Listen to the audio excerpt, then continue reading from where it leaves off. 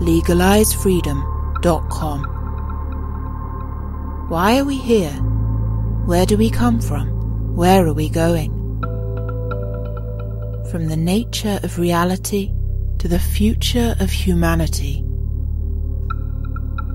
Listen without limits. Unchain your brain. Change your thinking. Change your life. LegalizeFreedom.com.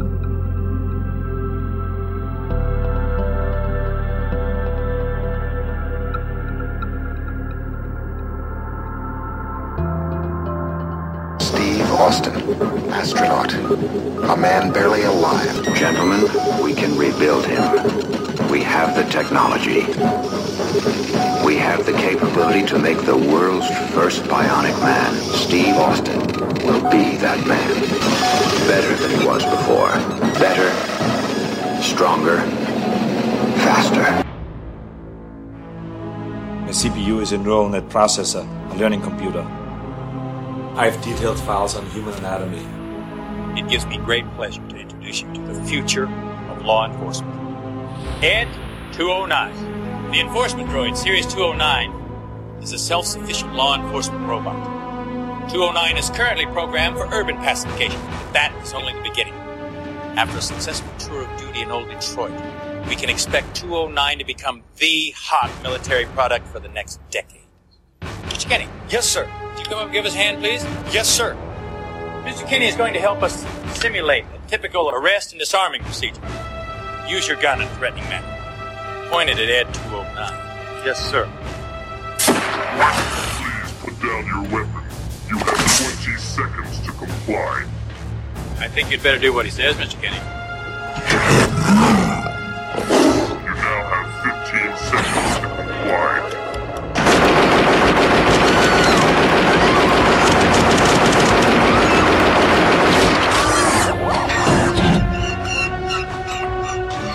Somebody want to call a goddamn paramedic?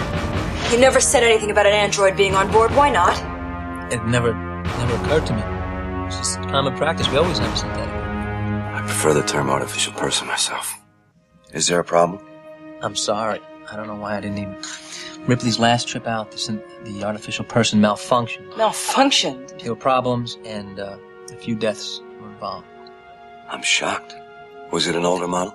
Yeah, the Hyperdyne system's 128.2. Well, that explains it, and the A2s always were a bit twitchy. That could never happen now with our behavioral inhibitors. It is impossible for me to harm or by mission of action allow to be harmed a human being. Just stay away from me, Bishop. You got that straight? Zardoz speaks to you, his chosen ones. You have been raised up from brutality. Kill the brutals who multiply and are legion. This end Zardoz, your god, gave you the gift of the gun. The gun is good. Penis is evil.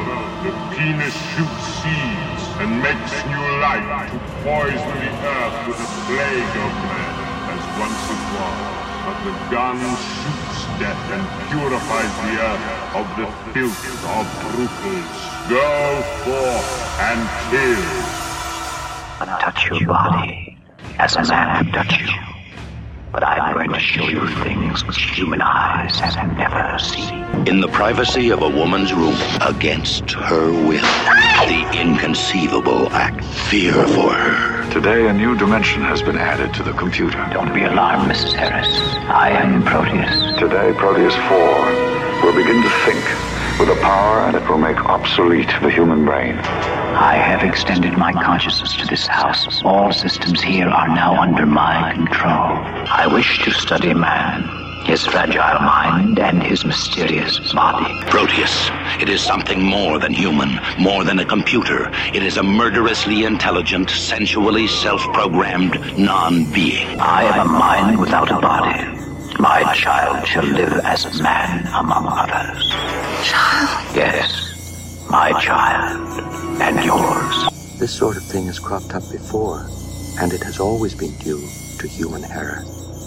Human error. Human error.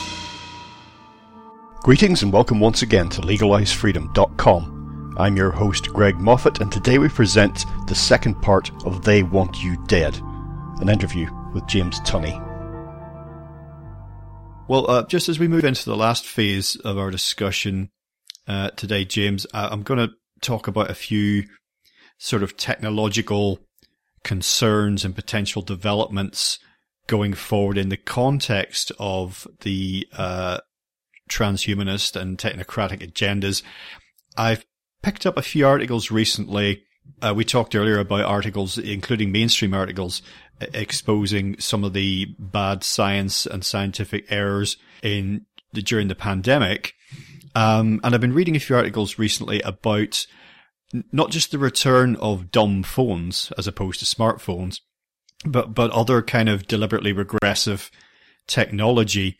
And of course, smartphones played such a huge part in the pandemic in terms of, vax passes and yes, locators, like pointing out where you'd been and were you next to anybody who was infected, et cetera, et cetera. And you can see where all that's going in terms of you won't be able to function without these things.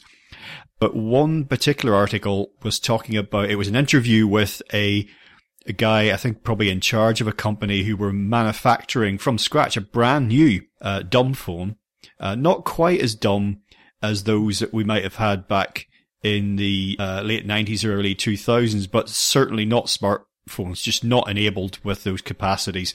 They're kind of more like dumb phones with the best bits of those accentuated. So, like a really well-performing dumb phone. Yeah. And I'm sorry I don't have the name of the company to hand, but I thought that was an interesting development. And for me, I began to think about that in the wider context, because that's clearly a response to what's happening in some way or other. And reading the interview with this guy, he was not just motivated by money. It wasn't just an opportunity to make money. He may just have been servicing a need, a desire, and that's what entrepreneurs do.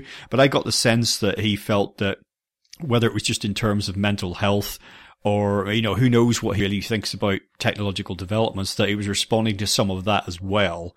And so I just want to place that thought in the wider context of, I don't know if there's any of these sort of developments that you might be aware of, but what we might see going forward, whether really conscious or deliberate reaction against some of what we've been talking about, or whether it's kind of subconscious, but actually it is a sort of an instinctive reaction to say, oh, I'm not sure about this, let's try this. Yes, I mean, well, if I look at what's happening here, Sweden is, I don't, a lot of places don't use money anymore. There's very few places they've really gone to the cashless society, and even going down to buy vegetables there recently, a few months ago, I was thinking, this place, surely, these places won't mind me using a bit of cash. And, they weren't so happy with me using cash.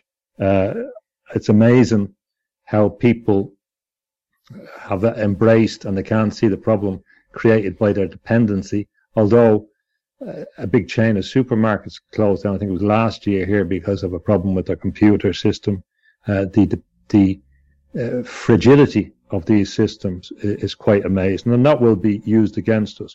There are certainly movements of people going back to the land, going back to the countryside, people looking for alternative lifestyles.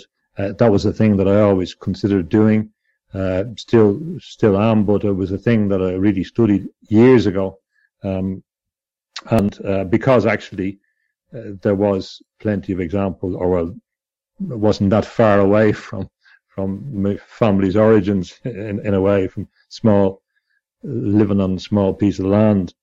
But there is a problem that to be realistic about, is that the agendas as expressed will seek to stop some of these systems. They will seek to drive people off the land associated with various Agenda 21, 30, etc. And they will interfere with the freedom to do some of these things.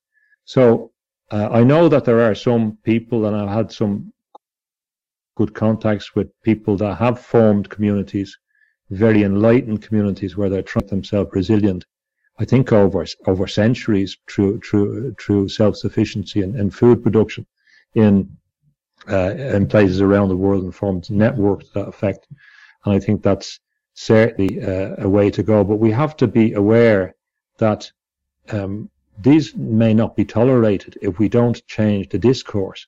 So we have to begin to support each other seeking to do those things. But we're so dependent, all these loops are coming together, and especially with the digital currency, as we know, that all these separate loops are going to come together in one big loop. And we can see that happening, for example, in the way that Trudeau reacted to the truckers in America. You know, and you say something the government doesn't want, and your you can be excommunicated digitally at a push button scenario. This is going to happen with this convergence of information and data about ourselves. So I see those things happening, and good luck, and it's great, but it's a mitigation, a marginal mitigation in many senses. We need to be think more radically, think more significant. I would have liked to see the development of local economies, but my concern is that it won't be allowed to happen. They will pass legislation. They will make it too complex. It is quite complex. Certainly when you're setting up alternative systems, alternative barter money systems, they don't like those things. They're going to, a lot of people believe that Bitcoin and those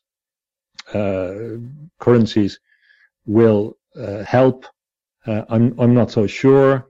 They integrate you into the technosphere, whatever way you look at it. They're increasingly going to be looking at the management of those and integrating those learning curves into national digital currencies.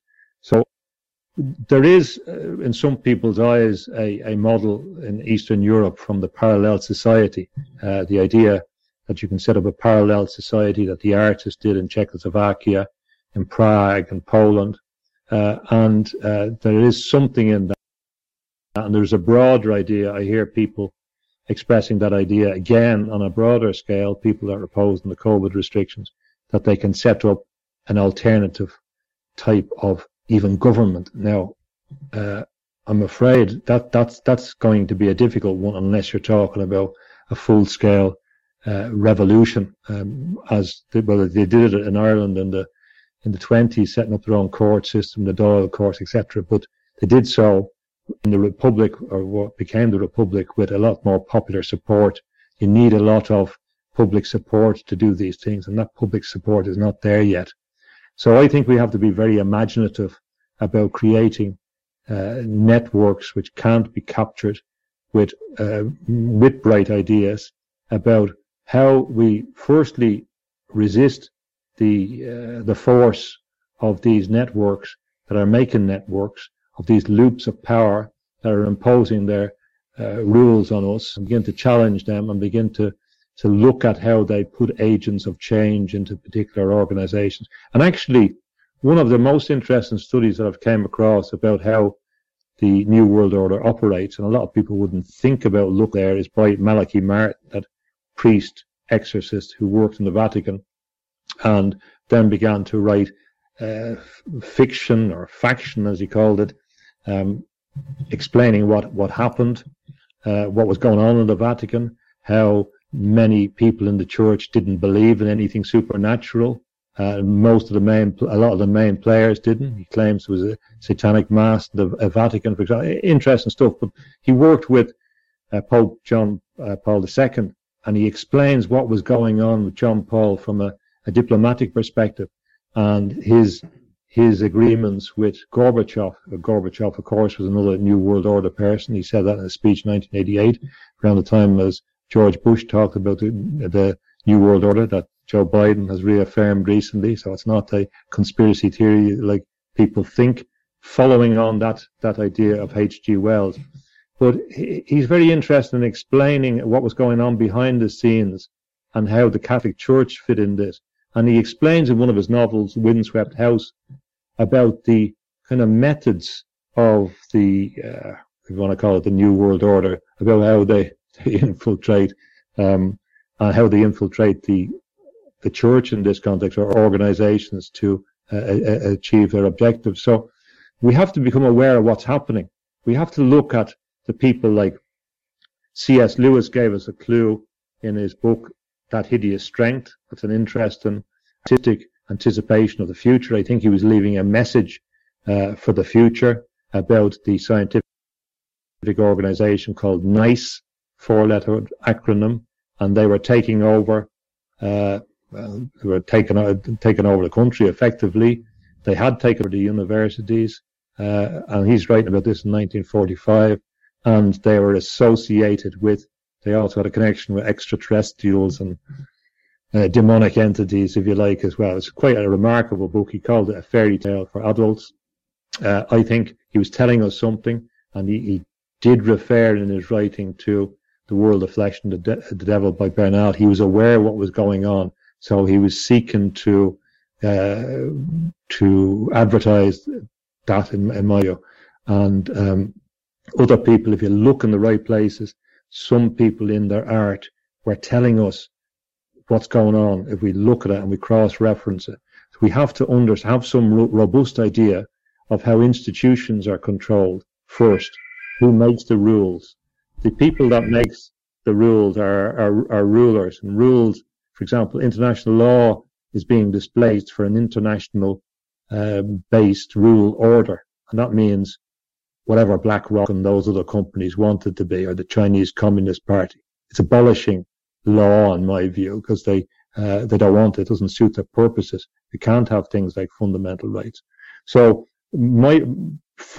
if we do anything, it's great when people are doing those initiatives, like you say, and it's great when people are trying to be self-sufficient and that.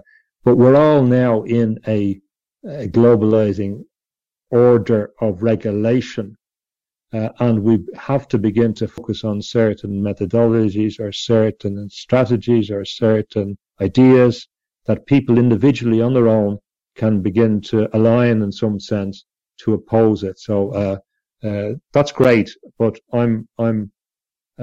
if the problem is one of global magnitude, it'll be difficult over any long period of time for local initiatives to sustain itself against them, because they want a monoculture.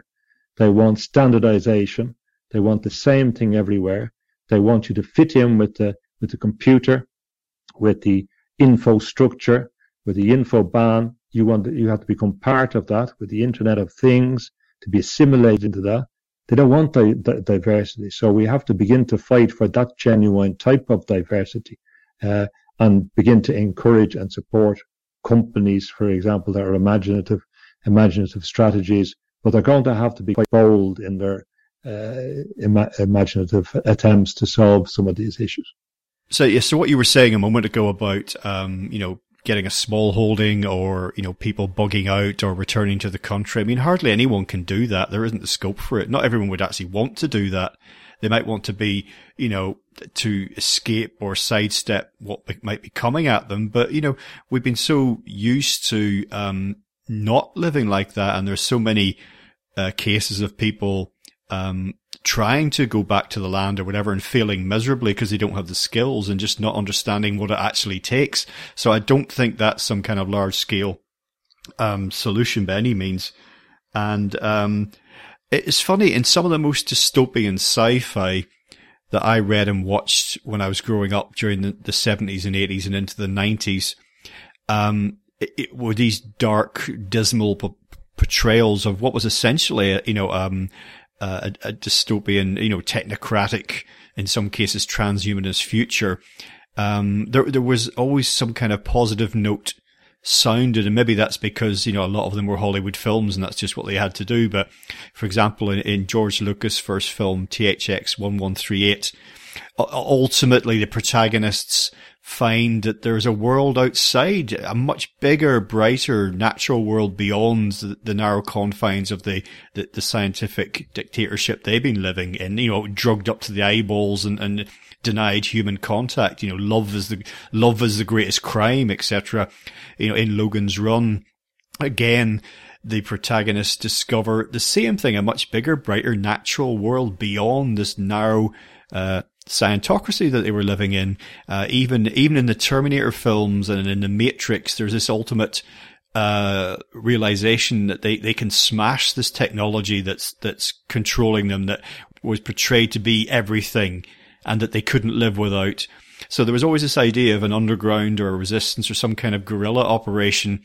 And one thing that those tend to make clear, albeit they're being just stories, but as you know, we understand a lot of, you mentioned artists leaving clues for us. You know, a lot of science fact has come from science fiction. What films like those make clear that there can be no compromise with these, would-be technocratic overlords. There could be no rapprochement. You know, you cannot say, okay, we'll do half of what you want. How's that? Or we'll give a little bit, because it'll always take a little, give them an inch and it'll take a mile, so to speak. So that's one message, I think, is that we can't, for those people who are saying, well, we'll just take, however many % of this agenda and it'll be okay, or we'll just take the bits that we like, but not the bits we don't like. That's not going to work. Yeah. Well, interesting on that focus on the word compromise. Again, I was looking at Malachi Martin, and I do find him interesting, and he probably wouldn't have been, his position wouldn't have been in the end much different from Ian Paisley's view of the Catholic Church. He believed it was taken over. So, I mean, he was serious about that, and he worked in the Vatican with John Paul, and that's so. I mean, it's not hypothetical. He talked about the Jesuits. He is a Jesuit, and how they were taken over by materialism, and the idea that there wasn't a supernatural, for some of the key players, and you had to focus on the mortal and the mundane and what was here and now. And he finishes off the book by talking about complex, and so he's a theologian. He had a couple of PhDs, I think. He worked on the Dead Sea Scrolls, so he's a very serious scholar as well. And he said, well, what is the story about Judas? What did Judas do wrong? And it's a very interesting issue, because Judas, as you know well, has a very interesting figure for many artists, like Caravaggio, even U2. So he said, well, what did Judas do wrong? So it wasn't just, well, what was well, obviously he betrayed Christ, but why did he betray Christ? And he said that he betrayed Christ because he believed that he should be, he was going to be powerful in a practical context, assume power in some way, and he was in charge of the kind of administration of the apostles, and this is his argument anyway. But he said that what Judas's sin is, the unforgivable sin, was that he made compromises. He wanted to make compromise with the Roman soldiers, with the empire. And he believed that there had to be some kind of compromise with the authorities. And it's an interesting way of putting it, because he was saying that the Judas complex was associated with making not some big dramatic thing, but it's about compromise. It's the same argument that C.S. Lewis said when that in the Inner Ring. He said, and he's addressing, I think, people that are graduating at, it was either Durham or King's College London. And he said that 9 out of 10 of you will compromise. And so, I mean, that's quite a remarkable thing to say. He said you do it bit by bit. You'll do it with a friendly person who's kind of bringing you into the, letting you in on the secret, who's smiling at you. You just got to know. And they tell you that, there's this little thing that they do in the profession, and it's okay. Everyone does it. The public doesn't know. And he suggests that a lot of the great things that go wrong are from these little acquiescences. And I do think there's a lot. I do think some of these. Philip K. Dick is another one who was planting kind of.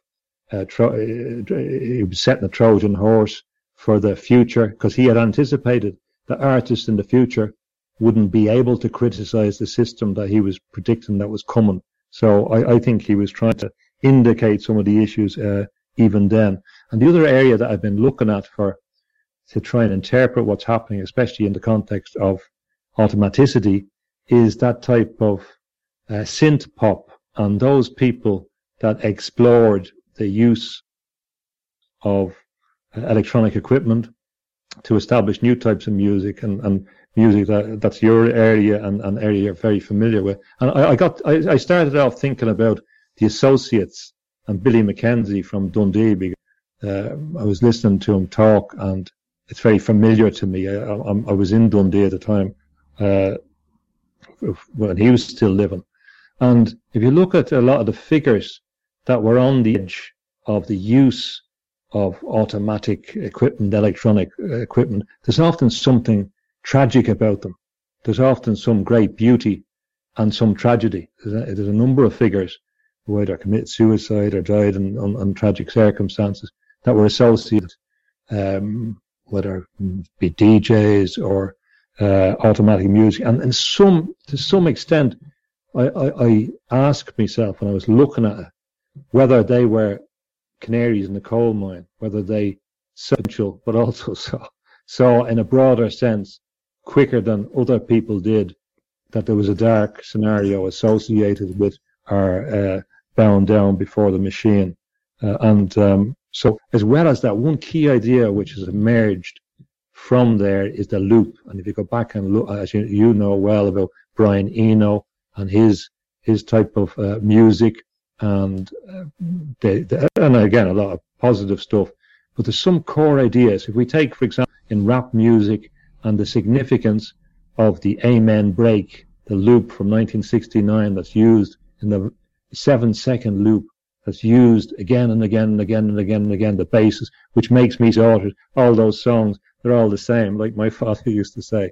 But the loop is a very important idea, because it's used, for example, in propaganda, and it's used in computers. So you send out a signal that goes around and tests things until it gets what it wants to do. And this is the way the propaganda works as well. It keeps on going, it keeps on, because it's set automatically.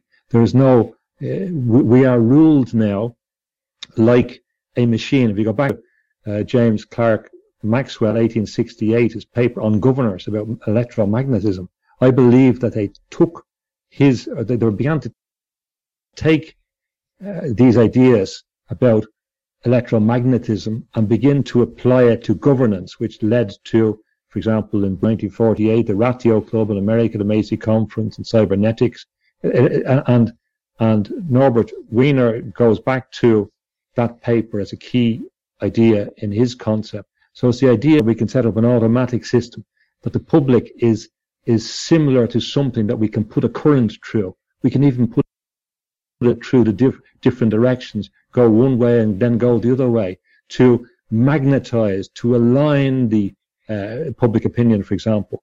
And so there is some hidden stories, I think, to look back, and some of those. There's another woman called Derbyshire who was a leader in electronic music in the United Kingdom. Last point, one of the origins, perhaps, of that is Bletchley Park, surprisingly. And we all know about the Enigma machine, but there's another interesting. After the Enigma code and that, they had to crack next. The big one was what the British called the Tunney cipher. Now, it's not anything related to my family. It was referring to the fish, the Tunney fish. So, funny enough, the Tunney machine was one of the first programmable computers, because they had to. There's a guy called Tommy Flowers who Turing brought in, and he said you need transistors to break this code. And the code was a kind of teleprinter code which was communicated on radio waves. So it came through like music, and it was called new music. The people in Bletchley Park called it new music. And then they had to crack it, and they had to use transistors in that. And it's transistors which is the key issue in relation to transhumanism. And they're there already. They can put these things into the human brain. But the connection between these kind of, now in that context, the technology was used for good purpose, because that Tunney machine, which was the Tunney, which was the basis of why they used all the colossal machines, was to break down Hitler's communications. And it was very significant all through the latter part of the war to tell that he was withdrawing forces, or he didn't send more forces to the Normandy area, etc. So that helped in the D-Day landings. Of course, there's a dark side. In this case, Hitler, and there's Lorenz machine, and there's a positive side. There's always good guys that come through. But we always leave it too late to get the good guys. I want some of the good guys to get their heads around these things before we have to use human ingenuity, these great individuals that came along to fight against tyranny. They use their ingenuity. Let's use it in a bit of a prophylactic way. Let those imaginative scientists begin to think ahead, to begin to think of countermanding, countermeasures to solve these problems, to stop these problems, to anticipate some of these problems. So there is a challenge there to the really clever thinkers, the ones that will sacrifice themselves. I'm not saying they have to sacrifice themselves, but I mean to go for the greater good, as is seen in plenty of these examples, and to learn the lessons from those artists that did have something to say, and that, in a way, in some of the synth pop, in a way, it sounds like a swan song in a way for the humanity if we don't get on top of these issues. That concludes part 1 of our interview. Part 2 will be available soon in the subscribers area at legalizefreedom.com. legalizefreedom.com